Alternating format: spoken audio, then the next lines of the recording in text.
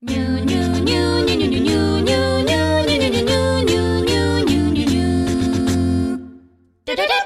ดีครับกลับมาพบกันอีกครั้งครับกับรายการเรื่องมีอยู่ว่านะครับครั้งนี้ก็เป็นเอพิโซดที่2แล้วนะครับไม่น่าเชื่อนะครับหลังจากที่ผ่านเอพิโซดแรกไปนะครับในเวลาไม่นานนะครับผมเอพิโซดที่2ก็ได้กลับมาแล้วนะครับถ้าใครอยากจะโทษอยากจะอะไรก็โทษคุณบีโดนะครับล้วนๆเลยที่6 เดือนไม่นานหรอก6 เดือนแค่ครึ่งปีเองก็คือรายการนี้ก็คือปีนึงจะมีแค่2เอพิโซดนะครับคือต้นปีกันนี่หวยหรืออะไรมาแค่ตอนต้นกับตอนปลายเนี่ยนะครับก่อนที่จะเข้าเรื่องนะครับในส่วนของเอพิโซดนี้นะครับขอแนะนำรายการก่อนนะครับเผื่อใครที่แบบเพิ่งแบบด้วยความที่มันนานนะอาจจะไม่รู้ว่ารายการมันเกี่ยวกับอะไรแบบไหนอะไรอย่างนี้คือรายการของเราเนี่ยจะเป็นรายการที่หยิบเอาเกมที่น่าสนใจจริงๆเป็นเกมที่เราสนใจนั่นแหละที่แบบอยากจะเอามาเล่ามาพูดคุยถึงเนื้อหาเรื่องราวประเด็นต่างๆเกมนั้นๆนะครับกันแบบสไตล์แบบเหมือนจับกลุ่มชวนคุยกันนะครับซึ่งสิ่งที่เราจะได้รับจากรายการก็จะเป็นแบบการเคลียร์เรื่องราวน่าสงสัยในเกมสรุปเนื้อหากันในแบบเข้าใจง่ายแล้วก็จะได้ถกเถียงกันถึงเนื้อหาบางส่วนที่เกิดขึ้นในเกมนั้นๆด้วยเพราะว่าคือส่วนใหญ่เกมที่เราเลือกจะเป็นเกมที่เหมือนแบบต้องตีความแต่เกมจะไม่ได้บอกตรงๆมีในเรื่องของแบบเล่าแบบทางเชิงภาพเชิงความหมายอะไรอย่างเงี้ยนะครับเราก็จะเลือกเกมพวกนั้นเนี่ยเอามาทำในส่วนของเรื่องมีอยู่ว่ากันนะครับก็ทั้งนี้ทั้งนั้นรายการนี้คือสปอยสปอยมากสปอยเลยตั้งแต่ต้นจนจบเลยใช่นะครับผมก็แล้วก็วิธีเล่าเรื่องของเราเนี่ยก็อาจจะไม่ได้เล่าแบบที่เกมนำเสนอบางทีเกมมันจะเล่าตรงกลางก่อนแล้วก็ไปตอนท้ายแล้วก็มาตอนต้นเนี่ยเพื่อวิธีในการนำเสนอของเกมนะครับแต่ว่าด้วยความที่เราเอามาสรุปรวบรวมแบบนี้แล้วนะครับก็จะเล่าแบบเข้าใจง่ายอาจจะเรียงไทม์ไลน์หรือตีความไปในแบบที่เป็นสัดเป็นส่วนเพื่อให้เรียงให้ใหม่เพื่อให้เข้าใจง่ายขึ้นให้ได้เข้าใจง่ายขึ้นนะครับดังนั้นใครที่ซีเรียสเรื่องสปอยนะครับอยากเล่นเองนะครับหรือว่ายังเล่นไม่จบก็กดปิดรายการไปได้เลยนะครับผมซึ่งอันนี้ต้องเน้นย้ำเอาไว้นะครับ disclaim เอาไว้เลยว่ารายการเราเนี่ยไม่ได้ทำมาเพื่อให้คนที่จะมาเลือกเสพเนื้อหาของเกมโดยที่ไม่ต้องเล่นเกมนั้นก็ได้นะครับแต่เราทำมาเพื่อแบบใครที่เล่นเกมแล้วไม่เข้าใจเนื้อหาในเกมอยากจะเก็บรายละเอียดอื่นๆเพิ่มเติมหรือว่าไม่เชี่ยวชาญในภาษาอังกฤษเล่นแล้วงงอะไรเงี้ยหรือว่าอยากจะหาคนที่แบบเล่นเกมเดียวกันมาพูดคุยกันแบบเล่นเกมนี้จบแล้วแต่แบบหาคนคุยด้วยด้วยยากจังเลยเนี่ยก็จะมาเปิดรายการนี้แล้วก็ต้องมีบ้างแหละเล่นเกมบางเกมแล้วรู้สึกแบบมันยังตะกิดตะขวงใจมันยังงงมันยังใช่แต่ไม่รู้จะคุยกับใครเพราะว่าบางทีแบบเกมที่เราเลือกที่เราเล่นเนี่ยมันอาจจะเป็นเกมอินดี้เป็นเกมที่ไม่ได้มีกระแสหรือโดยเฉพาะในไทยเนี่ยไม่ได้มีกระแสไม่ได้มีคนเล่นเยอะก็อาจจะแบบหาคนคุยด้วยยากเนี่ยรายการเราก็จะเป็นเหมือนเป็นสื่อกลางนะครับที่จะพูดคุยกันเกี่ยวกับเรื่องนี้นะครับแต่ว่าสื่อกลางอาจจะเว้นระยะห่างซะหน่อยนะครับผมอาจจะแบบ6 เดือนปีละครั้ง2 ครั้งเอาดีๆยังไงกันแน่ก็6 เดือนนั่นแหละเอาดีๆจริงๆเดี๋ยวเขาเชื่อจริงอย่าไปผูกมาร์ทเราอย่าไปผูกมาร์ทเรื่องเวลาก็ทำให้เท่าที่เราทำเขาเรียกอะไรให้ได้บ่อยที่สุดอะไรอย่างนี้อันนี้มันก็ไม่ผูกมัดแหละแต่มันก็ไอ้นี่เกินไปว่าง่ายนะครับบีเดอคือผมอันนี้ผมบอกออกตัวก่อนเลยว่าผมกระตุ้นบีเดบ่อยมากว่าEP 2เมื่อไหร่จะมาแล้วงี้ใครตามพอดแคสต์หรือตามไลฟ์ของทางเพจแล้วจะเห็นได้ว่าแบบโดนขยี้ประจำทั้งเรื่องมีอยู่ว่า EP 2จะมาเมื่ออะไรหรือItem of Century เนี่ยก็จะแบบโดนขยี้ตลอดมีโอกาสขยี้แล้วก็เลยขยี้ซะหน่อยนะครับผมก็แนะนำรายการกันพอประมาณนะครับคร่าวๆนะครับผมให้ได้ทำการรู้จักกันนะครับผมดังนั้นนะครับเราบอกไว้แล้วนะครับว่ารายการเราจะเป็นแบบไหนอะไรยังไงนะครับใครที่ฟังต่อไปนี้ก็ถือว่ารับทราบรับรู้แล้วนะครับผมว่ารายการเรามีเงื่อนไขแบบนี้นะครับถ้าโอเคแล้วก็ไปฟังกันต่อเลยนะครับผมเอพิโซดที่2นะครับเราจะพูดถึงเกมที่ชื่อว่า Gris คือไม่แน่ใจว่ามันอ่านว่า Gris ไหมแต่ว่าเราพูดตามภาษาอังกฤษไปนะครับก็คือ GRIS นะครับเขียนอ่านว่า Gris นะครับ Gris เนี่ยเป็นเกมแบบมุมมองด้านข้างแบบ 2D นะครับพัฒนาโดยค่ายNomada Studio นะครับโดยเราจะได้เล่นเป็นตัวเอกที่เหมือนเป็นเด็กหญิงผู้สาวอะไรวะผู้บ่าวผู้สาวเงี้ยเด็กผู้หญิงคนนึงนะครับแล้วก็ดำเนินเรื่องราวนะครับผ่านพวกแบบ ปริศนาฉากต่างๆอะไรอย่างนี้โดยฉากต่างที่เอาเกมมาเล่าเนี่ยจะถูกบรรยายนะครับแล้วก็นำเสนอผ่านภาพวาดสีน้ำแบบสวยมากมีธีมมีสีอะไรแบบแล้วก็มีเห็นตอนที่แบบกำลังหยดสีแล้วสีก็แบบแผ่กระจายสีคือแบบสวยมากแล้วเพลงก็เพราะมากนะครับแล้วก็แอคชั่นต่างๆก็ไม่ได้เป็นแอคชั่นที่ยากหรือพัซเซิลก็ไม่ได้ยากมากก็ถือว่าเล่นได้โดยที่ไม่ต้องทำความเครียดไม่ต้องเครียดไม่ต้องหัวร้อนอะไรกับมันมากเนี่ยก็เสพเนื้อเรื่องเสพทุกอย่างที่เขานำเสนอออกมาได้ซึ่งถ้ามองดูแล้วก็เหมือนเป็นแอคชั่นแพลตฟอร์มพัซเซิลธรรมดาทั่วไปที่มีภาพในสไตล์สีน้ำแล้วก็มีเพลงให้แบบให้สร้างบรรยากาศให้คนเล่นเนี่ยมีอารมณ์ร่วมไปกับตัวละครได้เป็นอย่างดีนะครับแต่ว่าตัวเกมมีอะไรมากกว่านั้นเยอะมากนะครับคือเกมเนี่ยไม่มีตัวหนังสือในการเล่าเลยแม้แต่ตัวเดียวไม่มีบทพูดเลยไม่มีตัวหนังสือเล่าเลยคือแต่ว่ามุมภาพที่เขาเอามานำเสนอสิ่งต่างๆที่จะเอามาสื่ออะไรเงี้ยคือมันสื่อได้ค่อนข้างดีมากคือเอาจริงๆอ่ะมันตีความได้ในหลายๆแง่คืออันเนี้ยก่อนที่เราจะมาทำรายการเนี้ยเราก็ได้มีการไปทำการบ้านมาก็มีหลายทฤษฎีมีหลายทฤษฎีมีหลายอะไรเงี้ยที่พูดถึงเกี่ยวกับเกมนี้นะครับแต่ว่าเรายึดเอาอันนึงที่รู้สึกว่าคิดกันคล้ายๆเหมือนกับเราเราก็จะถ่ายทอดอันนั้นน่ะออกมาในเรื่องไม่อยู่ว่าในเอพิโซดที่2นี้นะครับแล้วก็เป็นมุมมองที่เรารู้สึกว่ามันตรงแล้วก็ก็เรียกว่าอะไรนะสื่อความหมายได้ใกล้เคียงกับที่เกมพยายามจะบอกเรานะครับเราก็เลยจะเลือกเป็นแบบนั้นนะครับแต่การตีความของเราเนี่ยคือด้วยความที่มันเกมไม่ได้บอกตรงๆการตีความของเราอาจจะไม่ได้ถูกต้อง 100% ก็ได้นะครับผมเหมือนเกมก็ค่อนข้างโอเพ่นให้คนแบบตีความไปในแบบที่เราอยากให้เป็นประมาณนั้นนะครับผมดังนั้นไม่มีผิดถูกนะของเราอาจจะไม่ได้ถูก 100% ก็ได้นะแต่ว่าเราอยากที่จะตีความเรื่องนี้เพราะเรารู้สึกว่ามันเข้ากันกับเกมมากบรรยากาศอะไรอย่างนี้บางคนอาจจะได้เล่นเกมนี้แล้วก็อาจจะรู้สึกว่าแบบใช่เปล่าใช่เปล่าอาจจะแบบไม่เหมือนกับที่ตัวเองเสพมาอะไรเงี้ยก็เป็นไปได้เพราะว่าเกมเนี้ยอย่างที่บอกคือเขาไม่เฉลยอะไรเลยแม้แต่ตัวเกมเองก็ตามก็ไม่ได้มีบทสรุปที่แน่นอนเป็นการเขาเรียกอะไรแล้วแต่ผู้เล่นที่เป็นคนเล่นนะตอนนั้นจริงๆเป็นคนได้รับสารมาจากเกมว่าเราจะแปลไปเป็นยังไงซึ่งอันนี้ก็เป็นแบบที่บีโดกับพี่กี้คิดว่าน่าจะใช่แต่ว่าถ้าคนเล่นแล้วรู้สึกว่าอาจจะไม่ได้เป็นแบบเราก็ไม่ผิดอันนี้ไม่ผิดไม่มีใครผิดถ้าคิดแล้วตีความเป็นแบบไหนก็มาเม้นกันได้ใช่อยากรู้ว่าอ๋อมันเป็นแบบนี้ด้วยอะไรเงี้ยก็เป็นความเห็นที่ดีมาพูดคุยกันคิดว่าเราเป็นกลุ่มคนที่เล่นเกมนี้ด้วยกันมาพูดคุยกันละกันจริงมันน่าสนใจมากเลยนะเพราะว่าเกมมันแปลว่าทำได้หลากหลายอ่ะคือมันทำให้คนสามารถคิดไปได้หลายทางหลายแบบหลายวิธีมากๆซึ่งมันเก่งมากเกมนี้เนี่ยออกครั้งแรกเมื่อตอนเดือนธันวาปี 2018 นะครับแล้วก็เราเคยซื้อมาเล่นใน Switch แล้วเราก็เคยไลฟ์จนจบด้วยนะครับซึ่งตอนที่ตัดสินใจซื้อเพราะว่าชอบภาพแล้วก็ชอบธีมเพลงอะไรที่เอามานำเสนอไม่ได้รู้เลยว่าเกมมันป๊อปปูล่ามากขนาดไหนเล่นแล้วก็ชอบแล้วก็จำความประทับใจนั้นไว้นะครับพอมาทำการบ้านเนี่ยถึงได้รู้ว่าโอ้โหเกมมันป๊อปปูล่ามากนะครับของคริติกเนี่ยของ Switch แล้วก็ PC เนี่ยอยู่ถึง85เต็ม100ก็คือ8.5 เต็ม 10นั่นเอง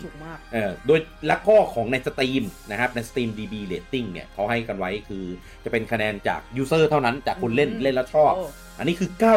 94.86% นะครับก็คือ 9.4 อ่ะ 9.4 9.5 เต็ม 10 อ่ะคือคะแนนเยอะมากคือดูโหเกมมันได้คะแนนรับความนิยมขนาดนี้เลยเหรอก็คือแต่เขาทำดีจริงนะดีจริงชอบมันยังคือเกมไหนอ่ะที่เล่นแล้วมันแบบนี่แบ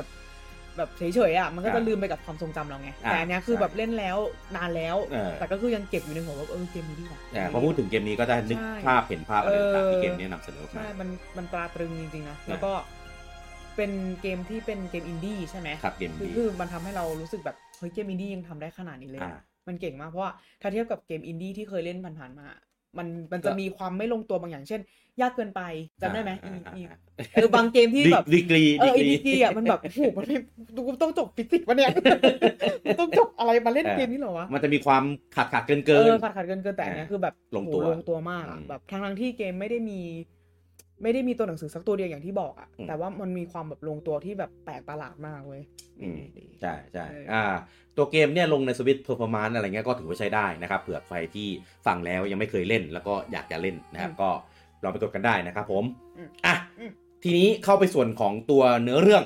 นะครับอันนี้เราเริ่มจะสปอยแล้วนะครับ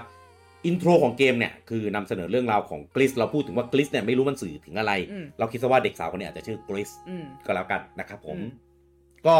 จะเล่าถึงเด็กสาวคนนึงเนี่ยที่หลงอยู่ภายใต้วังวนของคือโลกที่เราไม่รู้ว่ามันคือที่ไหนเราตีซะว่ามันคือภายใต้จิตใจของตัวเอง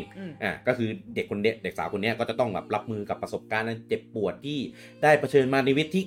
ตที่เกมมันแบบมันพยายามใส่มาให้เราเห็นภาพว่ามันคือสิ่งนี้เนี่ยแหละก็จะต้องเดินทางผ่านความทุกข์ทรมานมีการแบบตัวละครที่แบบค่อยๆเพิ่มสีสัน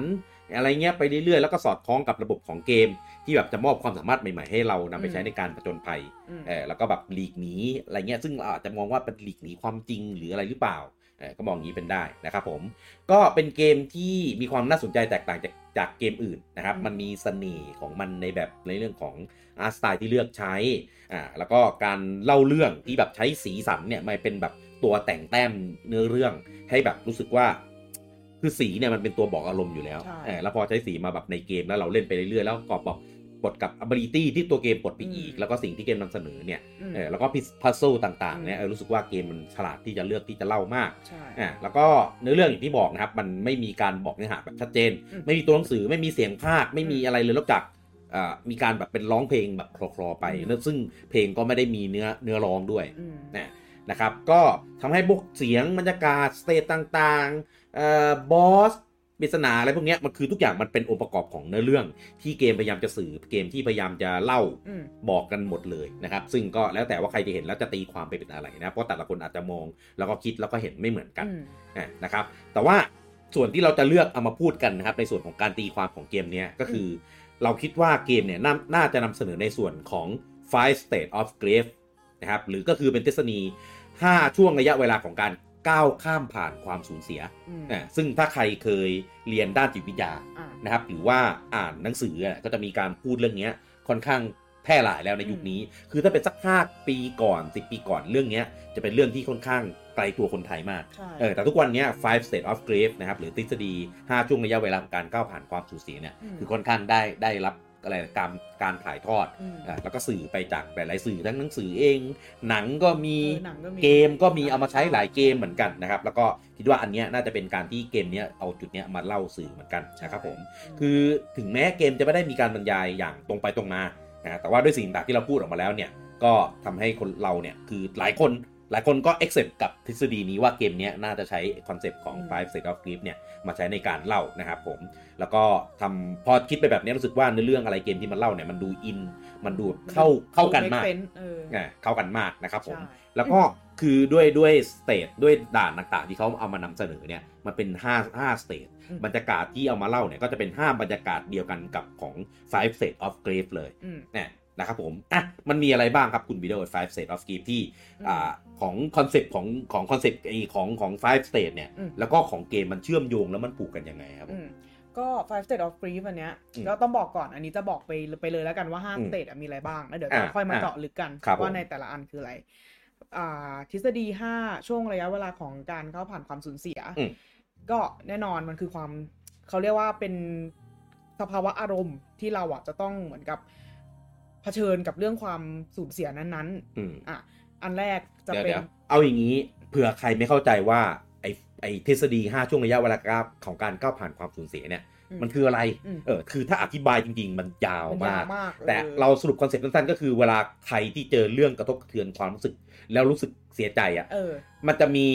5ขั้นในการจัดการความรู้สึกของเราของเวลาเราเผชิญเรื่องพวกนี้ใช่นะครับผมก็จะมีคอนเซ็ปต์ประมาณ5ประมาณนี้ครับผมจริงๆอาจจะไม่ได้เกี่ยวกับความสูญเสียเช่นแบบสมมติใครสักคนเสียชีวิตก็ได้อาจจะเป็นเรื่องที่แบบก็คือสูญเสียหมายถึงว่าอาจจะเป็นเรื่องที่เราผิดหวังมากๆแต่ไม่ได้เกี่ยวกับความตายประมาณนั้นก็ได้ก็อะไรก็ได้ที่เป็นความรู้สึกแบบด้านเนกาทีฟมากๆอะไรอย่างนี้อันที่1ก็จะเป็น denial and isolation เป็นช่วงเวลาปฏิเสธและหลีกหนีความจริง ก็คือเวลาเกิดเรื่องนี้ขึ้นอย่างเงี้ยเราก็จะไม่ยอมรับ denial แปลว่าไม่ยอมรับเลยคือไม่จริงเรื่องแบบนี้ไม่ได้เกิดกับฉันไม่อะไรอย่างงี้ไม่ยอมรับความจริงไม่ยอมรับความจริง2 anger ก็คือความโกรธเนอะเป็นช่วงโกรธแล้วก็ความขุ่นเคืองก็คือพอเกิดเรื่องนี้ปุ๊บปฏิเสธละไม่ได้เกิดขึ้นโกรธละทำไมเรื่องแบบนี้ต้องมายุ่งกับฉันต้องเกิดขึ้นกับฉันโกรธแล้วก็เหวี่ยงโทษทุกคนอะไรอย่างงี้เป็นปกติของคนก็เริ่มพูดเรื่องนี้3 bargaining bargain ก็คือความการต่อรองละว่าแบบทำไมเรื่องนี้ไม่เกิดขึ้นกับคนอื่นทำไมเราถึงเหมือนกับว่าต่อรองเหมือนกับต่อรองว่าแบบขอให้อันนี้เป็นแทนได้ไหมอะไรอย่างเงี้ยต่อรองขอให้แบบเอานี้ไปแทนได้ไหมเรื่องแบบนี้จะได้ไม่เกิดขึ้นอะไรประมาณนี้เริ่มยอมรับหน่อยๆแต่ไม่ยอมรับทั้งหมดที่เกิดขึ้นอยากต่อรองให้ได้อะไรสักอย่างเช่นเอาไงดียกตัวอย่างเริ่มหาทางเลือกเริ่มหาที่ยึดเหนี่ยวใช่เริ่มหาทางเลือกหาที่ยึดเหนี่ยวแล้วก็อันที่4เป็น depression ก็คือภาวะความซึมเศร้าก็คือพอเริ่มลองแล้วต่อรองไม่ได้ละสุดท้ายเราก็เหมือนจะยอมรับหน่อยๆแล้วก็แต่มันก็คือเป็นการแบบยอมรับแบบไม่เต็มใจมันก็เลยเป็นความเศร้าใจยอมรับมันก็เลยแบบชะตากรรมเราก็เป็นอย่างนี้เนอะเศร้าเลยนู่นนั่นแล้วอันที่5อันสุดท้ายก็คือเป็น acceptance ก็คือการยอมรับความจริงละก็คือเราก็คงได้ไต่ตองทั้งหมดทั้งมวลอะไรเงี้ยแล้วก็ต้องยอมรับโดยดีว่ามันต้องเป็นไปตามแบบเนี้ยแล้วเราก็จะ accept มันได้ไปเองปลงประมาณนั้นคือขั้นปลงมันคือขั้นที่ทำอะไรไม่ได้เอาจริงถ้ายกตัวอย่างเรื่องความสูญเสียมันก็ได้ชัดเจนที่สุดแหละอย่างเช่นสมมติว่าใครเสียสักคนหนึ่งตอนแรกเราก็ไม่อยากให้มันเก กิดขึ้นกับเราเนอะมันก็จะกลายเป็นปฏิเสธว่าแบบไม่จริงไม่เป็นความจริงว่าคนนี้ได้หายไปจากชีวิตเราไปละ2ความโกรธใครมาทำให้เกิดขึ้นอะไรโทษนั่นโทษนี่แล้วก็อันที่3เป็นบาร์เกนก็คือไม่เป็นเราได้ไหมเราไม่อยากเจอแบบเนี้ยเป็นเราแทนเอาเราไปเหอะเราไม่อยากเศร้าเราไม่อยากนู่นนี่นั่นไม่อยากรับรู้เรื่องอะไรแบบนี้แล้วก็จนกลายเป็นเราเศร้าเพราะว่าเขาหายไปเราเศร้ามากๆนู่นนี่นู่นนั่นแต่สุดท้ายเราก็ต้องยอมรับความจริงว่าเขาหายไปจริงๆครับนั่นแหละมันก็คือ 5 state of grief ที่คนส่วนใหญ่ที่เผชิญเรื่องแบบเนี้ยเรื่องการสูญเสียเรื่องความนู่นนี่นู่นนั่นจริงๆอาจจะเหมือนกับอาจจะไม่ใช่ความสูญเสียเป็นการสอบอะไรอย่างงี้ก็ได้นะสำหรับเด็กสำหรับเด็กสอบไม่ผ่านก็คือสอบไม่ผ่านได้คะแนนไม่ดีอย่างเงี้ยเด็กก็จะแบบเฮ้ยทำไมหนูทำได้ดีทำไมหนูได้คะแนนแค่นี้แองเกอร์อาจารย์ตรวจผิดแน่นอนอะไรอย่างงี้ก็แต่ว่ามันคล้ายๆกันมันเหมือนกันคือไอ้5 element เนี้ยมันซ่อนอยู่ในความอารมณ์ของเราอยู่แล้วแต่อันนี้คือเขา digest เขาแยกออกมาแยกจำแนกออกมาในแต่ละพาร์ทเพื่อให้มันชัดเจนว่าเรากำลังเผชิญอะไรอยู่แล้วเราอยู่ในสเตจไหนเพื่อให้เราได้เรียนรู้แล้วก็เหมือนเราจะได้แบบ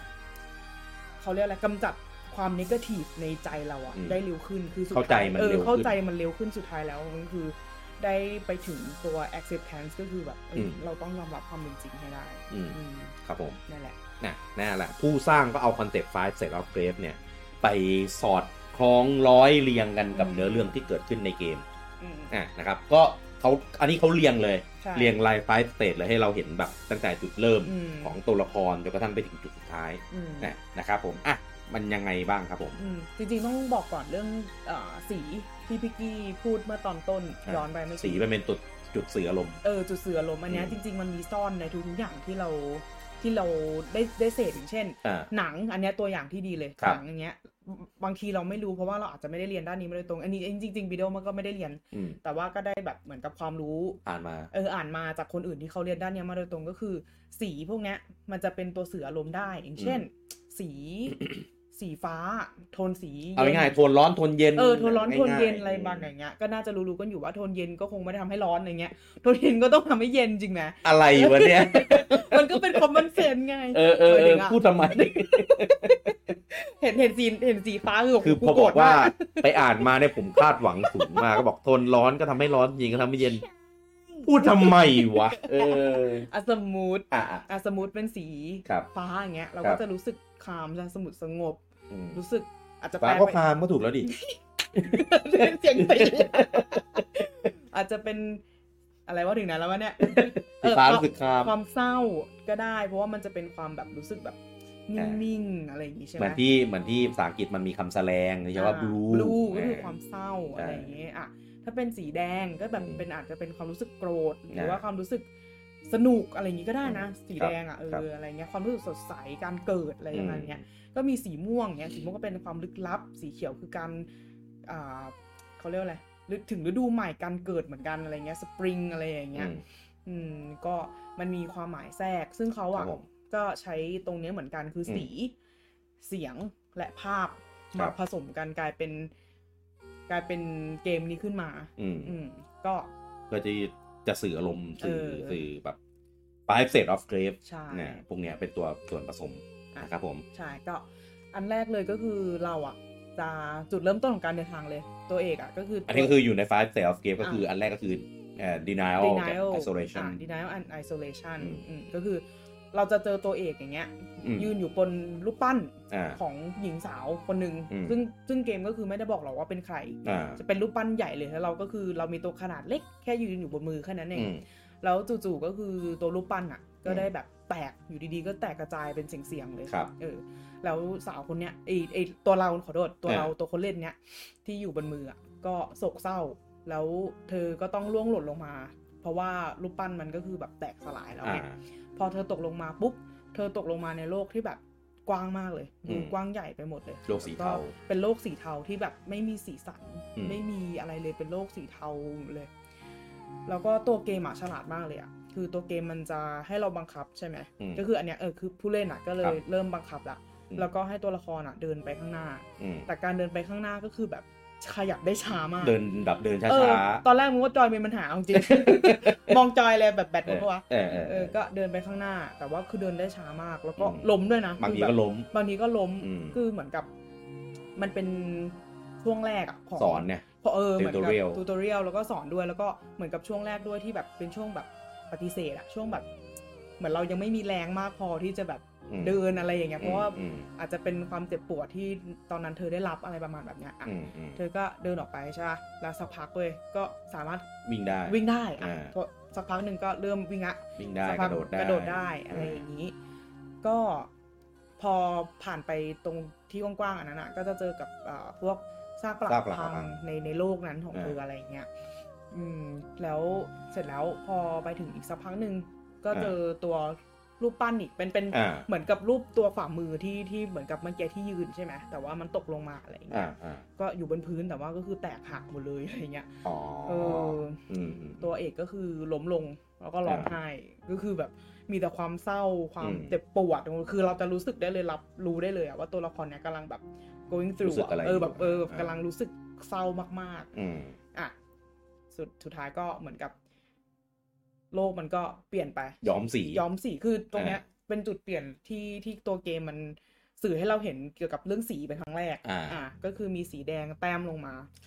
แต้มลงมาเต็มท้องฟ้าเลยคือท้องฟ้าสีทองก็แบบกลายเป็นสีแดงปื้นเลยอะไรเงี้ยจน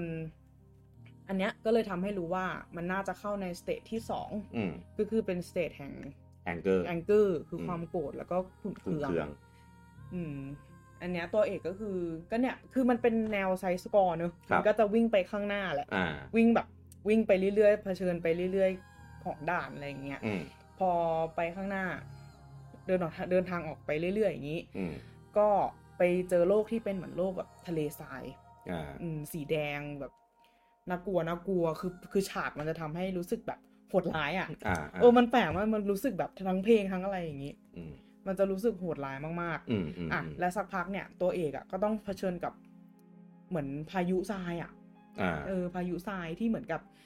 พอคือเดินผ่านไม่ได้เดินผ่านไม่ได้คือเดินก็โดนทรายแบบทำให้ล้มอะไรเงี้ยตลอดทำให้พัดซึ่งตรงเนี้ยมันเป็นการสอนอย่างหนึ่งก็คือถ้าเหมือนกับเราโกรธเหมือนเราโกรธมากๆเราอะไรอย่างเงี้ยมากๆสุดท้ายเราก็มีแต่จะเจ็บอันนี้ที่วิดีโอคิดได้นะเหมือนกับเราต้องยอมถอยสัก 2-3 ก้าวเหมือนแบบก็ยังดึงดันที่จะฝ่าพายุไปให้ได้ก็จะโดนพายุพัดล้มเรื่อยๆใช่ก็เหมือนกับตัวเกมสอนให้เรารู้ว่าแบบถ้าเป็นอย่างเงี้ยก็คือต้องแบบtake a step back แบบสัก 2-3 ก้าวก่อนมาพักก่อนแล้วก็ให้รอจนกว่าพายุสงบถึงจะเดินออกไปได้ถึงจะเดินออกไปเดินทางต่อไปได้อะไรอย่างเงี้ยอันนี้ก็รู้สึกว่าเป็นความฉลาดของผู้เขียนของเขาเรียกอะไร ผู้สร้างผู้สร้างที่เขาใส่เรื่องแบบ เล็กๆน้อยๆแต่เรารู้สึกแบบจริงด้วยว่ะเราต้องพักนู้เพื่อเปรียบเปรยแบบเก่งอ่ะอะไรอย่างงี้อ่ะแล้วก็จะแบบมีแบบข้างหน้าแบบมองไม่เห็นว่าแบบมีอะไรอย่างงี้แล้วก็พอเหมือนกับเธอเดินต่อไปอีกเรื่อยๆอะไรอย่างเงี้ยก็เหมือนกับทุกฉากที่มันจะเปลี่ยนไปเป็นอีกสเตจนึงอะค่ะมันจะเจอกับเขาจะเจอกับชิ้นส่วนรูปปั้นเหมือนเป็นประมาณสื่อให้บอกว่าแบบอันเนี้ยคือจบฉากแล้วนะอะไรประมาณแบบเนี้ยแต่ว่าการพบตัวรูปปั้นที่แตกหักอะแต่ละครั้งอะก็คือตัวรูปปั้นอะจะอะไรจะเขาเรียกว่าอะไรจะใหญ่ขึ้นเรื่อยๆคือเหมือนกับเร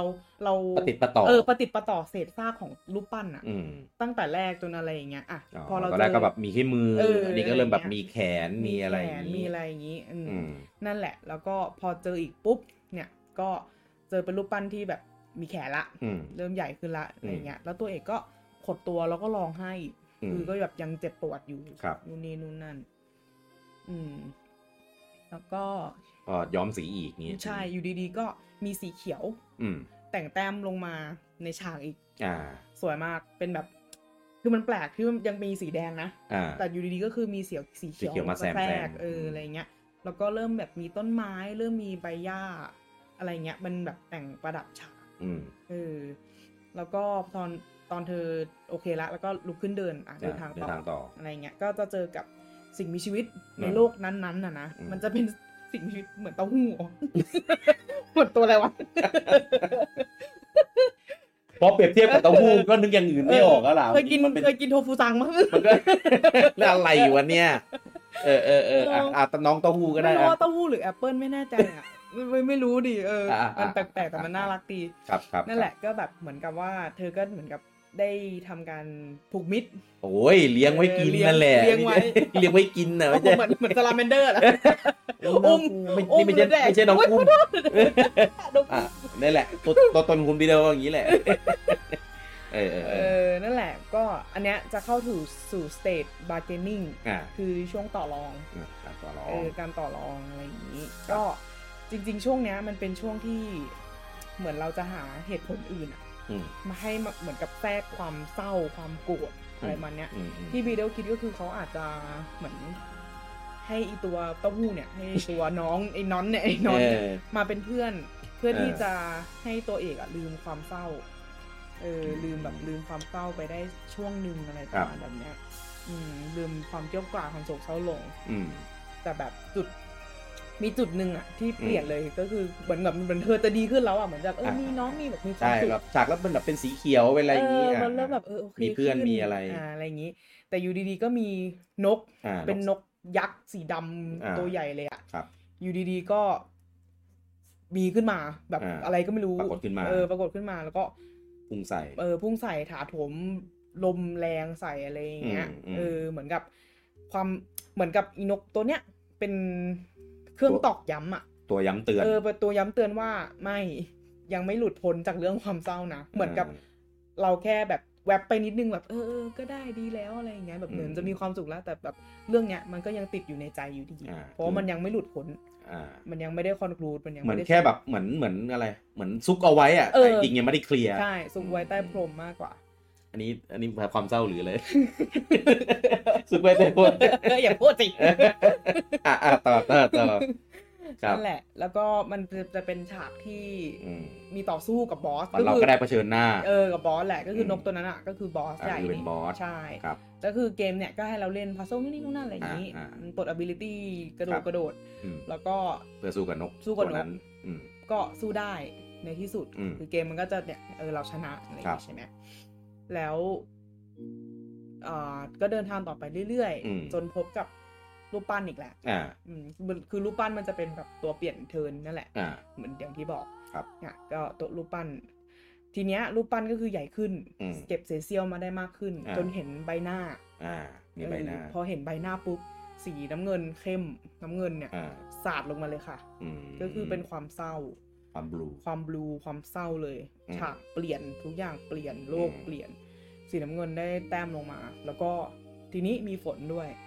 คือทั้งเศร้าทั้งฝนตกอย่างที่รู้เนอะฝนตกก็คือมันมากับความเศร้าความเหงาอยู่แล้วนั่นแหละก็อันนี้จะเปลี่ยนนิดนึงโลกที่เธอผจญภัยอยู่อะตอนแรกมันจะเป็นแบบพวกฉากกว้างๆทะเลทรายแล้วก็มีต้นไม้ขึ้นอะไรอย่างงี้นิดๆหน่อยๆอันนี้คือไปในถ้ำไปในถ้ำมืดมิดเฉอะแฉะมีน้ำหรืออะไรอย่างนี้เลยมีแสงลิบลี่อะไรอย่างนี้ก็ลงไปในถ้ำเรื่อยๆจนไปเจอกับอะไรรู้ไหมมหาสมุทรคือวิดีโองงมากคือเป็นแบบมหาสมุทรใต้ถ้ำเลยคือเป็นโลกอีกโลกนึงทะเลสาบใต้แผ่นดินอะไรอย่างนั้นเลยแบบสวยมากแล้วเขาทำภาพได้แบบเวิ้งว้างจริงเหงาจริงเศร้าจริงแล้วก็เนี่ยพอลงไปลึกใช่ไหมคืออะไรไปเจอมหาสมุทรก็เลยดำลงไปใช่ก็เลยดำลงไปเหมือนมันเป็นอันนี้คือคิดนะว่ามันเป็นการตีความว่าแบบเหมือนจิตใจเราอ่ะมันต้องขุดลงไปลึกนั่นแหละ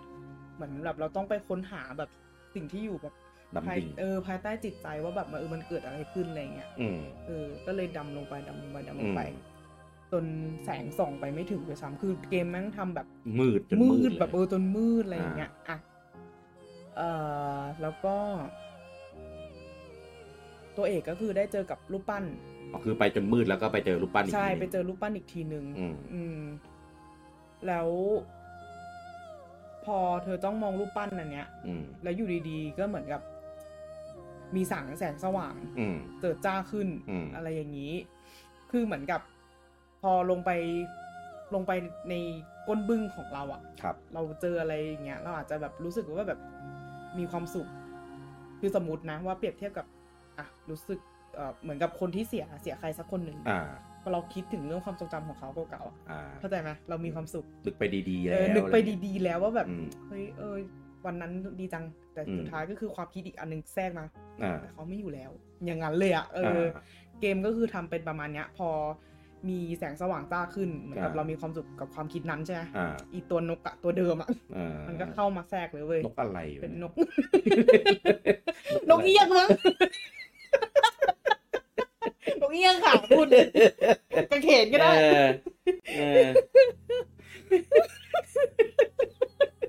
เกลียดกูต่อนั่นแหละแล้วก็นกก็คือเปลี่ยนรูปร่างได้คือมันอยู่ใต้ทะเลใช่ไหมคือมันเป็นความมืดสีดำนั่นแหละมันก็คงเชนชิฟไปตามความคิดเรามันก็กลายเป็นปลาไหลเป็นปลาไหลแบบปลาไหลยักษ์อะไรเงี้ยแล้วก็พยายามแบบกัดเราก็คือต้องแบบหลีกหนีจากความชั่วร้ายนั่นคือมันเป็นความคิดที่ไม่ดีแหละจริงๆมันเป็นความเศร้าแล้วก็เหมือนแบบพยายามหนีออกจากถ้ำทางที่เราออกมานี่นู่นนั่นแล้วก็สัตว์ร้ายก็ตามมาติดแล้วก็อันเนี้ยเดินทางมาถึงอันสุดท้ายละก็คือเป็นช่วงของ acceptance อันนี้คือกลับมาบนพื้นกลับมาบนพื้นแล้วแต่ว่าก็คืออีตัวนกปลาไหลเนี่ยนกปลาไหล เรียกรวมไปเลยนกเอี้ยงปลาไหลเนี่ยก็คือตามมาติดวิญญาณตามติดวิญญาณตามมาติดแล้วก็สุดท้ายแล้วก็คือเปลี่ยนไปอีกรอบหนึ่งพอกลับมาขึ้นข้างบนได้ก็จะเป็นสีเหลืองถูกแต่งแต้มเข้าไปก็คือโลกก็คือมีแบบสีต่างๆผสมอย่างเงี้ยมีเทาแดงเขียวน้ำเงินอะไรก็คือแบบแต่งแบบผสมกันใช่แล้วก็สีสุดท้ายที่เขาเอามาใส่เลยคือสีเหลืองใช่ซึ่งสีเหลืองเนี้ยมันจะให้ความรู้สึกเซฟรู้สึกอบอุ่นวอร์มอะไรเงี้ยรู้สึกแบบโอเคเป็นโซนโอเคอะไรอย่างเงี้ยก็สุดท้ายเธอก็แบบเนี่ยสำรวจต่อไปคือนกมันขึ้นมาได้ละมันหายไปเลยมันเหมือนกับถูกเจอแสงไม่ก็ความทรงจำเราเขาเรียกว่าอะไรความเศร้าเรามันก็ถูกพักไปเหมือนเดิมอะไรอย่างนี้ใช่ไหมแล้วก็เธอก็ออกสำรวจไปนู่นนั่นแล้วก็ทางนี้มันจะเป็นเหมือนกับซากปรักหักพังนู่นนั่นจนไปถึงหอคอยที่แบบสูงเสียดฟ้าเลยไปตามแบบก็คือทางเดินจะพาเราไปแบบขึ้นหอคอยสูงขึ้นไปเรื่อยๆอะไรอย่างเงี้ยคือแบบเดินทางไปแบบเรื่อยๆเลยจนกว่าแล้วก็เจอกับอีกตัวนกเอียงนั่นอีกเล็กนกเอียงนั่นอีก แต่ว่านกเอี้ยงตัวเนี้ยมันหน้าตาคุ้นมากมันหน้าตามันเปลี่ยนไปหน้าตามันเปลี่ยนไปอีกแล้วมันชิฟอีกแล้วครับรู้ว่ามันหน้าตาเหมือนอะไรหน้าตาอะไรหน้าตาเหมือนเรา เหมือนเราเหมือนเราใช่มันก็คือความคิดของเรานั่นแหละมันคือความที่ เราแบบไม่ปล่อยวางอ่ะมันคือความเศร้าที่เรายังผูกติดและยังถาโถมประมาณอย่างนั้นอ่ะที่บีโดรู้สึกนะก็สู้กับตัวเองก็สู้เหมือนกับสู้กับตัวเองนั่นแหละก็พอสู้เป็นการสู้ครั้งสุดท้ายแล้วเหมือนกับปีศาจตัวเนี้ยก็เหมือนพยายามจะกลืนกินกลืนกินเราเข้าไปสุดท้ายมันก็กลืนกินได้สำเร็จแล้วเราก็เหมือนกับตกลงไปในโลกที่แบบสีดำสนิทเลยไม่มีอะไรเลยแล้วก็เนี่ยตัวเอกก็คือล่องลอยเคว้งอยู่ในโลกสีดำอยู่ในนกเอี้ยงอยู่ในนกเอี้ยง อยู่ในท้องนกเอี้ยงนั่นแหละแล้วเหมือนกับพอเธอล่องลอยสักพักเนี่ยเธอเริ่มเห็นเป็นเศษชิ้นส่วนของรูปปั้นอีกรอบหนึ่งอีกแล้วเนี่ยเข้ามาอีกแล้วในหัวใช่ไหมเนี่ยมีรูปปั้นพวกเนี้ยเนี่ยรูปปั้นแตกหักนั่นแขนมั่งนั่นขามั่งเธอก็พยายามรวบรวมเลยรวบรวมแล้วก็ประกอบชิ้นส่วนพวกเนี้ยเล็กทีละน้อยประกอบขึ้นมาแต่ว่าไอตัวสัตว์ร้ายเนี่ยเห็นอย่างนั้นก็แบบไม่ยอมก็พยายามที่จะกลืนกินอีกรอบหนึ่งคือแบบมันอยู่ในท้องก็พยายามที่จะแบบให้หายไปให้ได้คือแบบจะกินให้มันแบบไม่เหลือเศษไม่เหลือซากเลยประมาณอย่างนั้นก็เหมือนกับพออันนี้คือตัวเอกประกอบเป็นรูปปั้นจริงๆขึ้นมาได้ละเป็นรูปผู้หญิงคนหนึ่งเลยอะไรอย่างเงี้ยแล้วเหมือนกับอีตัวนกเอี้ยงก็พยายามกินใช่ไหมแต่ว่าเหมือนตัวเอกก็คือไม่ยอมแหละประมาณเนี้ยสู้กลับสู้กลับนกเอี้ยงสู้อีนี่สู้กลับประมาณนั้นชิดสู้กลับค่ะครับแล้วสุดท้ายก็คือมีแสงสว่างเกิดขึ้นมาก็เหมือนกับว่าเธอได้ประกอบชิ้นส่วนรูปปั้นได้สำเร็จก็คือเป็นแบบรูปปั้นฟูแบบสมบูรณ์เลยอะไรอย่างเงี้ยแล้วก็ตัวเอกจ้องมองไปที่รูปปั้นแล้วก็สีสันทุกสีสันที่บอกก็คือกลับเข้ามาบนโลกหมดเลยก็คือกลายเป็นแบบโลกปกติคือออกมาจากนกได้นั่นแหละว่าง่ายอะไรอย่างเงี้ยนั่นแหละแล้วก็ตัวเอกก็จุ่มพิษไปที่รูปปั้นนั่นแหละแล้วก็จบด้วยแล้วมันก็จบเลยนะจบด้วยแบบรอยยิ้มที่แบบจบแบบนี้จบแบบเนี้ยจบด้วยรอยยิ้มที่อยู่ในหน้าของผู้หญิงแล้วเกมก็จบเลยขึ้นเครดิตขึ้นเพลงใช่ทีเนี้ยแหละเป็นเรื่องการตีความล้วนๆที่เราเล่นมามันคืออะไรนี่แหละก็เรื่องของสีเรื่องของอะไรก็จะเป็นแบบ5 set of grade ที่เราพูดกันนะก็จะเป็นแบบ5ขั้น5ระยะเวลานะครับของการก้าวผ่านความสูญเสียซึ่งแต่ละอย่างที่เราพูดมาคือแบบมันสอดคล้องกันมากเรื่องแบบการปฏิเสธหลีกหนีความจริงในช่วงแรกแล้วก็แบบโกรธคุณตอนแรกเป็นสีเทาก็จะเป็นแบบการปฏิเสธหลีกหนีความจริงก็จะเป็นแบบแองเกอร์เป็นเปลี่ยนเป็นสีแดงแบ็คเกนนิ่งช่วงต่อรองก็จะเริ่มแบบมีสีเขียวมีอะไรขึ้นมาอะไรเงี้ยแต่ว่าคือพอมันจะต่อรองแบบจะเหมือนแบบหลีกหนีอะไรเงี้ยก็มันหลีกหนีไม่ได้เพราะว่าเรื่องนี้มันยังไม่จบมันยังมีอยู่ก็จะเริ่มเป็นแบบดำดิ่งเข้าสู่ความมืดมิดอะไรอย่างนี้เป็นแบบสีฟ้าสีน้ำเงินเข้ามาแบบมาเป็นตัวหลักเนี่ยสุดท้ายก็จะแบบมีสีเหลืองมาช่วยทำให้เรารู้สึกเหมือนแบบอบอุ่นรู้สึกเหมือนแบบผ่อนคลายปลอดภัยมากขึ้นแล้วก็แบบเหมือนสู้กับตัวเองแล้วก็ชนะตัวเองแล้วก็ก้าวข้ามผ่านก็คือรูปปั้นเนี่ยก็มาประกอบเป็นตัวแล้วก็เหมือนแบบในสุดก็ยิ้มได้แล้วก็กรอบรูปปั้นยิ้มสาวอะไรเงี้ยแล้วก็จบลงไปนะครับแต่ว่าตัวเกมมันไม่ได้มีแค่นั้นจริงๆแล้วนะครับเพราะว่าเกมถึงแม้จะรันไปเรื่อยๆตามในเรื่องแต่ว่ามันก็มีระบบโปรเกรสชั่นนิดนึงนะครับคือถ้าเกิดใครเล่นเฉยๆก็จะเจอฉากจบแค่นั้นนะแต่ถ้าเกิดใครเล่นจนแบบจบครบจริงๆมันจะมีให้เราเก็บครบอันนี้ขอไม่พูดแล้วกันเพื่อเป็นประสบการณ์ในการเล่นของตัวเอง collectible ใช่เป็น collectible นะครับซึ่งพอเก็บครบปุ๊บมันจะมีฉากจบที่แท้จริงมีคัตซีนพิเศษปลดล็อกมาซึ่งอันเนี้ยผมเองก็ไม่รู้ในตอนแรกว่ามันมีนี่ด้วยจนกระทั่งมีบอกว่ามีฉากจบลับแล้วต้องไปเก็บครบก็เลยต้องไปเก็บให้ครบจะได้ดูนะครับก็ฉากที่เราจะได้เห็นนะครับอันนี้พูดเลยนะเพราะเราบอกแล้วว่าจะสปอยนะครับผมแต่ว่าอยากให้ไปดูเองว่าฉากนั้นเป็นยังไงเพราะว่าฟังเราพูดอาจจะไม่เห็นภาพนะครับคือในฉากนั้นเนี่ยเราจะได้เห็นตัวเอกนะครับตัวผู้หญิงเด็กผู้หญิงเนี่ยนั่งอยู่ใต้แสงจันทร์ แล้วก็แบบมีดวงดาวอะไรเงี้ยเยอะแยะเลยภายใต้ดวงดาวแล้วก็มีผู้หญิงอีกคนหนึ่งที่ดูเป็นเหมือนผู้ใหญ่กว่านะครับแล้วก็ผู้หญิงคนที่เป็นผู้ใหญ่เนี่ยก็เหมือนแบบมอบแสงให้กับตัวเอกที่เป็นเด็กผู้หญิงนะครับแล้วแสงแล้วก็กลายเป็นดวงดาวแล้วก็ดวงดาวต่างๆที่เราอยู่นั้นนะก็ล่วงหล่นมาจากฟากฟ้าแล้วก็มีรอยยิ้มของตัวเอกที่ได้ประกบมือนะครับกับผู้หญิงคนที่เป็นผู้ใหญ่นะครับเหมือนแบบกำลังให้คำมั่นสัญญาอะไรบางอย่างแล้วคือเพลงก็จะแบบรู้สึกอบอุ่นรู้สึกแบบโอ้มันแบบมันเป็นความอบอุ่นแต่มันก็เป็นแบบเป็นเขาเรียกกันนะเป็น tears of happiness อะไรประมาณนั้นคือ feeling ตอนนั้นคือแบบ bitter sweet อะไรแบบนั้นก็ได้นะครับก็คือตัวเอกเหมือนแบบคือมันเป็นสิ่งหนึ่งที่ตอนแรกเกมมันเหมือนตีความอย่างเดียวแต่อันเนี้ยคือมันเป็นเหมือนแบบคัตซีนที่ทำให้เราเหมือนแบบได้เห็นภาพมากขึ้นแต่มันก็ยังเป็นต้องตีความอยู่อีกทีนึงอยู่ดีนะครับก็เลยตีความว่าตรงส่วนเนี้ยก็คือเด็กคนนั้นน่ะก็คือเป็นตัวเอกของเรานั่นแหละตัวเอกของเราเนี่ยก็คือเหมือนแบบได้สูญเสียแม่ไปขอให้เกิดแบบความเศร้าความเจ็บช้ำแล้วก็เหมือนสิ่งที่เราได้เล่นในเกมกลิสเนี่ยก็คือเหมือนเราจะต้องพาตัวเองเนี่ยผ่านเส้นทาง Five Set of Grief นะครับซึ่งก็ถ้าย้อนไปดูแรกๆเนี่ยก็จะมีรูปปั้นที่คุณวิดีโอพูดถึงนะครับก็คือเป็นรูปปั้นรูปผู้หญิงที่ค่อยๆแตกสลายรูปปั้นน่ะคือมีรูปทรงหน้าตาแล้วก็ลักษณะเดียวกันกับผู้หญิงที่เป็นผู้ใหญ่ในฉากจบที่แท้จริงที่เราพูดถึงเมื่อกี้นะครับก็การที่ตัวเอกเนี่ยพยายามแบบหนีพยายามพยายามอ้อนวอนรูปปั้น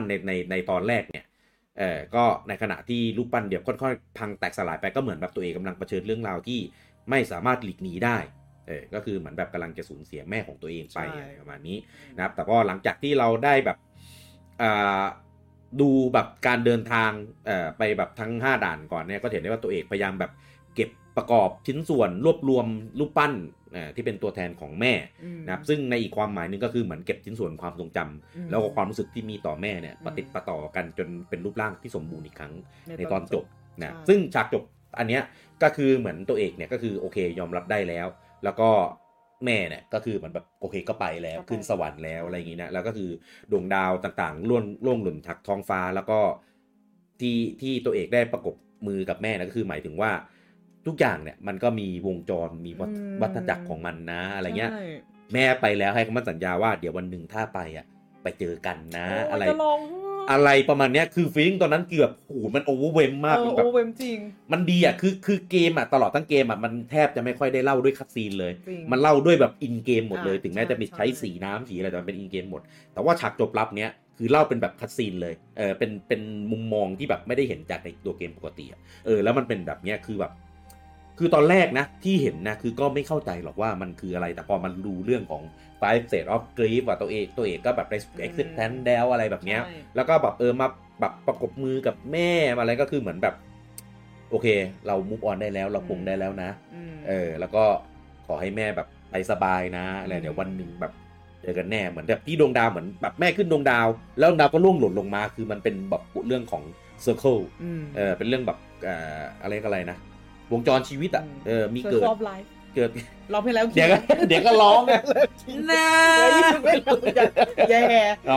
นักตอนนี้น่าเกลียดมากอยู่แอฟริกาพามาไทยทำไมวะ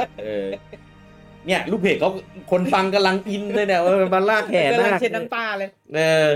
เช็ดน้ำลายแทนแล้วตอนนี้หัวเราะจัดนี่แหละก็เป็นสิ่งที่เราตีความมาจากกรีซนะครับจริงๆพูดไปก็แอบแบบคนลุกต้องกั้นนิดนึงเพราะว่าไม่งั้นเดี๋ยวแบบคือฟีลลิ่งตอนนั้นมันก็จะกลับมาอะไรเงี้ยคือคนที่ฟังอาจจะไม่เก็ตอาจจะไม่ค่อยไม่ได้แต่ถ้าเกิดเป็นคนที่เคยเล่นมาแล้วจำได้ก็จะจำได้แล้วก็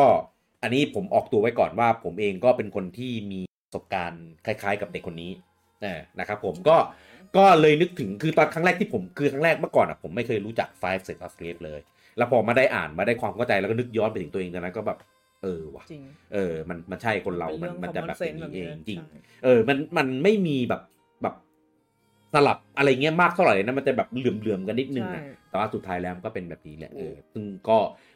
ตรงฉากหนึ่งที่แบบเหมือนต้องฝ่าพายุผ่าอะไรก็คือเหมือนแบบต้องใช้เวลาต้องถอยออกมาต้องแบบทำความเข้าใจแล้วก็ต้องชนะตัวเองชนะใจตัวเองให้ได้อะไรเงี้ยแล้วก็ยอมรับในสิ่งที่มียอมรับในสิ่งที่เป็นยอมรับในสิ่งที่เกิดขึ้นอะไรแบบนี้ก็เราก็จะสามารถ อยู่ได้ต่อ ม นะครับก็มันเป็นวัฏจักรเหมือนที่เกมในฉาก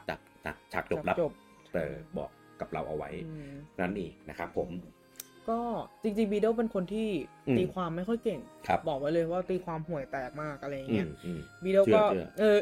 เดี๋ยวสิโอ้โหเชื่อเต็มตัวขนาดนั้น เออ ไม่หรอกก็คือที่บีโดเล่าไปอย่างเงี้ย ครับ อยากให้ไปลองเล่นเองมากกว่า ถ้า อืม สำหรับคนที่อยากฟังสปอยเพราะว่าบางคนเขาไ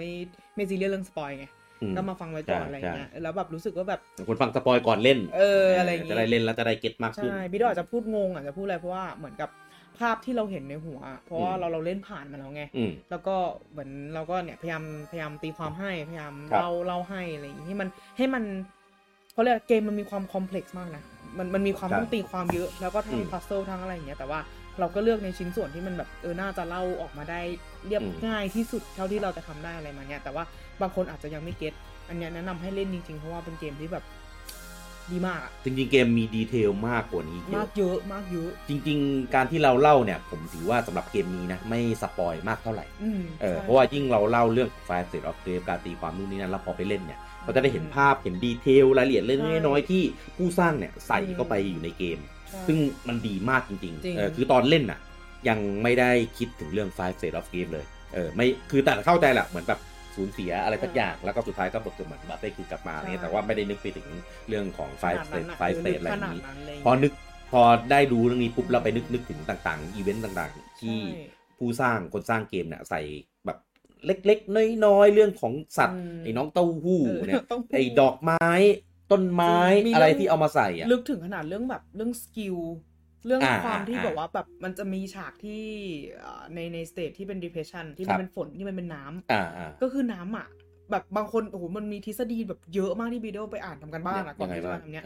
เรื่องน้ำเป็นเรื่องที่แบบเกี่ยวกับความตายเหมือนญี่ปุ่นใช่ไหมที่เขาต้องข้ามไป other side อ่ะเป็นโลกอะไรเงี้ยก็เนี่ยข้ามแม่น้ำก็คือในฉากที่เป็น depression อ่ะมันจะต้องลงไปที่น้ำใต้ดินเนี่ยจำได้ปะที่เรา ทะเลสาบใต้ดิน ทะเลสาบใต้ดินบ้างมีฝนบ้างอะไรเงี้ยก็บอกว่าเนี่ยมันคือความตายมันความแบบโหมีคนแบบคอมเมนต์มีทั้งบทความมีทั้งอะไรแบบโหเยอะมากคือเกมเนี้ย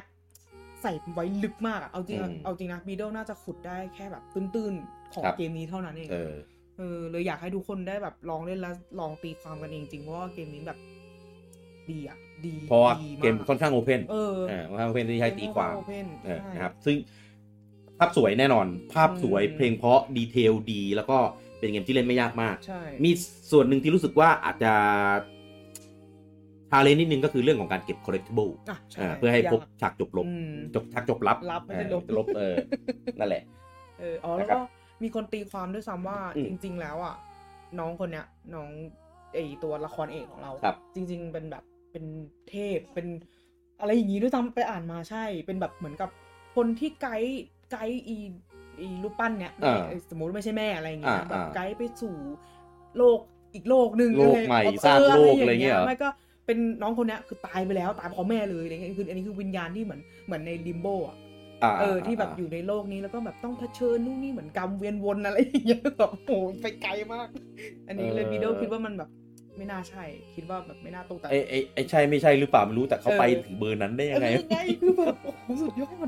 โคตรดีแบบนี้บอกว่าเนี่ยพอเล่นนะรู้สึกได้เลยว่านี่คือลิมโบที่2แบบ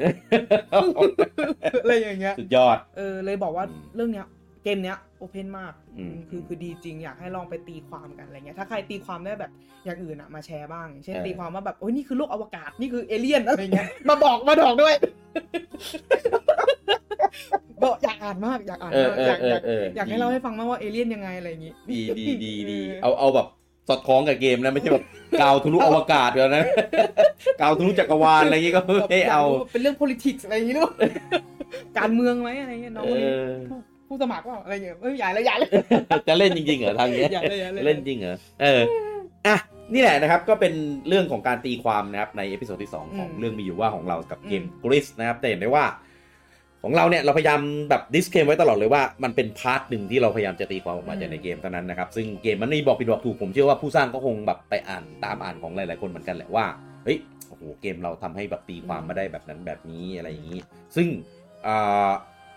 ทุกอย่างมันนำเสนอมาได้น่าติดตามคือเกมจะโอเพ่นหรืออะไรก็แล้วแต่ถ้าเกมเล่นไม่สนุกเล่นแล้วแบบรู้สึกว่าแบบยากเกินไปแบบ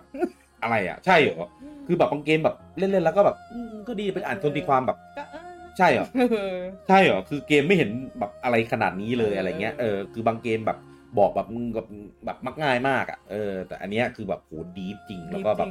สวยงามมากทุกอย่างมีดีเทลมีรายละเอียดมีสีสันที่แบบดีอ่ะคือดีทั้งในแง่การนำเสนอดีทั้งในแง่ของการดีไซน์เรื่องของการใส่ซาวด์การลงดีเทลต่างๆการโอเคหมดเลยโอเคหมดเลยครับจริงๆที่เล่าเรื่องเจาะลึกพวกเนื้อเรื่องมากๆอ่ะไม่ได้แปลว่าเขาเลยนะแมคานิกในเกมอ่ะจะด้อยเลยนะแค่เราแค่ไม่ได้พูดถึงเฉยๆคือดีมากบอกเลยว่าเล่นสนุกคือใครเป็นสายพัซเซิลอ่ะเพลินบอกเลยเกมนี้เพลินและไม่ยากด้วยเพราะเราเน้นไปในส่วนของลอของเนื้อเรื่องของแบบสตอรี่ในเกมอะไรพวกนี้นะครับผมก็ในเกมดีมากครับซึ่งถ้าอยากเห็นในส่วนของการเล่นก็ไปดูไลฟ์ย้อนหลังของเราได้นะครับผมก็แต่ว่าเล่นเองดีกว่าเล่นเองดีกว่าเพราะว่าตอนแรกของเราอาจจะมีเสียงคุณวิดีโอที่แบบอาจจะแบบทำให้รู้สึกว่าเกมมันน่ารำคาญอะไรวะนะครับไม่แน่ใจว่าตอนนี้ราคาน่าจะเคยลดราคามาหลายรอบแล้วใช่เพราะนานละใช่ลองไปเช็คราคาแล้วก็ลองกดมาเล่นกันนะครับผมแล้วก็เล่นแล้วรู้สึกยังไงตีความได้แบบไหนอะไรเงี้ยก็มาพูดคุยมาแชร์มาคอมเมนต์กันได้ในเพจซึ่งแน่นอนนะครับรายการเรื่องมีอยู่ว่าของเราเนี่ยจะมี2เวอร์ชันก็คือเวอร์ชันที่เราทำเป็นพอดแคสต์แล้วก็โพสต์เป็นข้อความในเพจเป็นเทคให้อ่านด้วยแล้วแต่ว่าจะอ่านหรือว่าจะมาฟังพอดแคสต์แทนซึ่งเนื้อหาคอหลักๆเนี่ยจะเป็นแบบเดียวกันแต่ว่าบรรยากาศจะเห็นว่าเวลาเราพอดแคสต์ก็จะมีบรรยากาศอีกแบบนึงส่วนในเพจเนื้อหาที่เราเขียนก็จะเป็นแบบแนวตรงไปตรงมาสเตรทเลยเล่าแบบปุ๊บแต่ว่าก็จะมีภาษาในเรื่องของภาษาเขียนกับภาษาพูดอะไรเงี้ยก็แล้วแต่หรือใครจะอยากจะเซฟทั้ง2ทางก็ได้เหมือนกันนะเผื่อจะจับผิดนี่บีโดแม่งพูดผิดนี่หว่าอีกเวอร์ชันนึงคือจะเป็นละครเพลงแล้วนะไม่ทำด้วยนะครับเดี๋ยวจะมีอะไรอีกไหมจะพูดอะไรอีกไหมคะได้แหละถ้าเกี่ยวกับเกมนี้ไม่มีแล้วเนอะเดี๋ยวบีโดจะขอทิ้งท้ายไว้หน่อยไม่ต้องบอกว่าเจอกี่6 เดือนอะไรอย่างเงี้ยไม่ต้องพูดนะไม่ต้อง excuse อันนี้ไม่ตลกโอเคจะบอกว่าคนที่ฟังอยู่แล้วก็กำลังอยู่ใน5 สเตจเนี้ยจะบอกว่าสุดท้ายอ่ะมันก็จะผ่านไปไม่หรอกบีเราจะบอกว่าให้สู้ๆเพราะว่าเราไม่รู้ว่าแบบสมมติว่าอาจจะมีคนฟังอาจจะอยู่ในสเตจที่1 2 หรือ3ก็อยากให้รู้ว่ามันเป็นเรื่องธรรมดามันเป็นเรื่องธรรมชาติทุกอย่างเนอะเป็นเรื่องธรรมชาติจริงๆสุดท้ายแล้วก็เราก็จะทำใจได้แล้วก็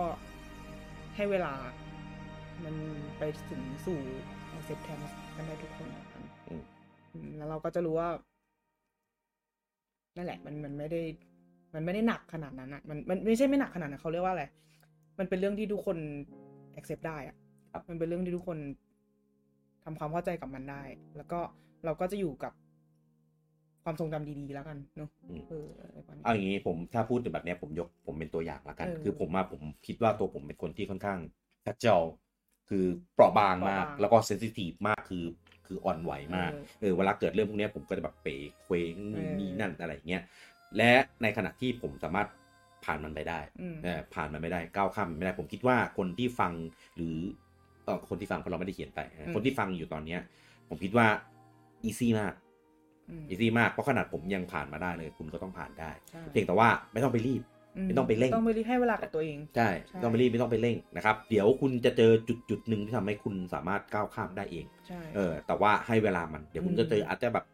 อาทิตย์นึงเดือนนึงครึ่งเดือนหรือปีนึงอะไรก็แล้วแต่ก็ให้เวลามันกับเต็มที่คือด้วยความที่จิตใจคนอ่ะแต่ละคนมันไม่เหมือนกันประสบการณ์ที่ได้รับหรือความสตรองในการรับมืออะไรพวกนี้แต่ละคนไม่เหมือนกันแต่ผมเชื่อว่าสุดท้ายแล้วอ่ะผ่านไปได้สุดท้ายแล้วเดี๋ยวก็ผ่านสุดท้ายแล้วผ่านไปได้แล้วมันไม่ได้เป็นแค่เรื่องแบบเรื่องความสูญเสียเอาจริงทุกเรื่องมันใช้ไอ้ five state of grief เนี่ยมันใช้ได้กับทุกเรื่องนะเรื่องที่เราผิดหวังความรักเรื่องงานเรื่องเงินเรื่องอะไรการบริหารประเทศอะไรพวกนี้โอ้โหอันนี้นานหน่อยทนหน่อยอาจจะใช้เวลาตอนนี้อยู่แองเกอร์นะบอกเลยอาจจะทศวรรษหรืออะไรแต่อยู่แองเกอร์นะไม่เปลี่ยนผมมาอยู่แองเกิลตอนนี้ไม่ใช่แองเกอร์อยู่แองเกิลเนี่ยง้างเลย นั่นแหละก็เป็นกำลังใจให้ขำๆไปชีวิตจริงคือมันก็มีต้องมันคิดว่าต้องมีสักวันหนึ่งที่เราจะ accept ได้ทุกคนจะ accept ได้แล้วก็จะโอเคครับคือ it's gonna be okay ครับเดี๋ยววันหนึ่งถ้าคุณแต่วันนั้นถ้าวันหนึ่งคุณอันนี้เป็นสิ่งที่ผมใช้สอนตัวเองเสมอคือเวลาเราเจออุปสรรคเจอเรื่องอะไรที่มันแย่ๆหรืออะไรเราคิดว่าวันหนึ่งคุณก้าวข้ามผ่านมันไปได้คุณคิดว่าอันนั้นมันเหมือนกำแพงตอนแรกเป็นกำแพงที่คุณแบบจะผ่านไปยังไงวะจริงๆแล้วแม่งมีประตูอยู่ครับคุณแค่ยังผ่านใช่พอคุณผ่านประตูไปก็แบบถ้าไม่มีประตูก็มีหน้าต่างไม่มีหน้าต่างก็มีรูเอาจริงมีอะไรสักอย่างที่ทำให้เข้าให้ผ่านไปได้แบบรอดไปได้จริงใช่ช่องกำแพงแตกมันได้หรือบางคนจะทุบกำแพงก็ได้ได้หมดมีแล้วแต่ช่องทางมีแล้วแต่วิธีนะครับแต่ของผมมันจะเป็นประตูเราเป็นไลฟ์โค้ชกันเถอะสู้เราต้องทำได้นะผมทำได้คุณก็ต้องทำได้แองเกิลละเอาแลกแองเกิลไหมไม่โอเคนะครับคุณไปเที่ยวลองไกด์คร่าวๆหน่อยครับว่าเอพิโซดที่3เนี่ยมันจะมาสักประมาณช่วงไหนแบบสักคร่าวๆได้ไหมคิดซะว่าเป็นการ promise แล้วก็ผูกมัดตัวเองไว้ว่าไม่ได้ต้องทำแล้วบอกอีก6 เดือนฟาดเลยนะแองเกิลนี้ได้ทำงานแน่2023แล้วกันหยอกไม่อยากคุยด้วยเลยนี่แล้วก็นี่ก็ในขณะที่แบบเดือนมีนา2022มันบอก2023วิดีโอคิดไว้แล้วก็คิดไว้แล้วว่าจะเป็นเกมอะไรเงี้ยก็จะเป็น2023ไม่ใช่เอาดีๆก็มีลิสต์ไว้แล้วค่ะเรื่องเกมว่าเป็นเกมอะไรเงี้ยเป็นเกมที่หนูแล้วก็หนูบีเดอร์แล้วก็พี่กี้อะไรเงี้ยเล่นด้วยกันสามารถมาพอดแคสต์อะไรอย่างเงี้ยด้วยกันได้ก็ลิสต์ไว้เยอะอยู่ก็คือเนี่ยเดี๋ยวจะเขียนสรุปลงเรื่อยๆแล้วก็จะหาวันมาอัดอะไรอย่างงี้ก็คิดว่าน่าจะเร็วกว่า6 เดือนแหละเพราะว่าชีวิตเริ่มลงตัวแล้วเพราะตอนนั้นมันมีย้ายบ้านไงไม่แอบเซฟเพนหนูเลยไม่รับไม่ได้เพราะว่ากูไม่ได้ย้ายบ้านภายใน6 เดือนมึงย้ายแล้วก็สัญญาแล้วกันว่าจะมาให้บ่อยกว่านี้มาให้เร็วกว่านี้พูดดีพูดดีว่าจะมาให้เร็วกว่านี้พูดแล้วมาเร็วกว่านี้โอเคเร็วกว่านี้คือเร็วกว่าวันหนึ่งไม่ก็นับแล้วเอาจริงๆแล้วทุกคนที่ฟังอยู่ว่ากู accept ได้ก่อนมึงจะมาเนี่ยเขาต้องใช้5 เสร็จแล้วกิฟต์ในการยอมรับว่าไอ้รายการเนี้ยมันไม่ได้มาให้มึงฟังบ่อยๆหรอกคือจะชอบไม่ชอบกันแล้วแต่ละนานๆมันจะมาสักทีจนแบบรายการมีด้วยเหรอแล้วแบบเพิ่งถึงเอพิโซด2เองเหรออะไรแบบเนี้ยดังนั้นก็ต้อง accept นะครับว่าวิดีโอเป็นแบบนี้แหละเอาโทษหนูคนเดียวเลยหรือไม่ใช่ยอมโอเคงานวันนี้ก็จบกันไปนะครับขอให้ทุกคนมีความสุขนะครับผมกับสิ่งที่เราได้เผชิญในชีวิตในของเราในทุกวันนี้นะครับผมแล้วก็เดี๋ยวไว้มาเจอกันนะครับผมกับ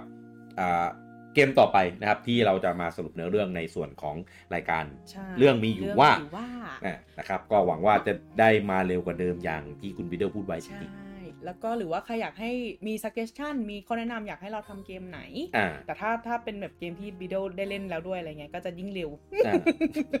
เราก็ต้องไปเล่นก่อนป่ะนี่คือเร็วเลยนั่นแหละก็ anyway suggest มาได้ค่ะอยากให้ทำเนี่ยเรื่องมีว่าของเกมอะไรก็คอมเมนต์มาได้เลยครับผมโอเคแล้วเจอกันครั้งหน้าในเอพิโซดที่3นะครับเมื่อไหร่ก็ไม่รู้นะครับแล้วแต่ว่าวิดีโอจะรักษาคำพูดมากแค่ไหน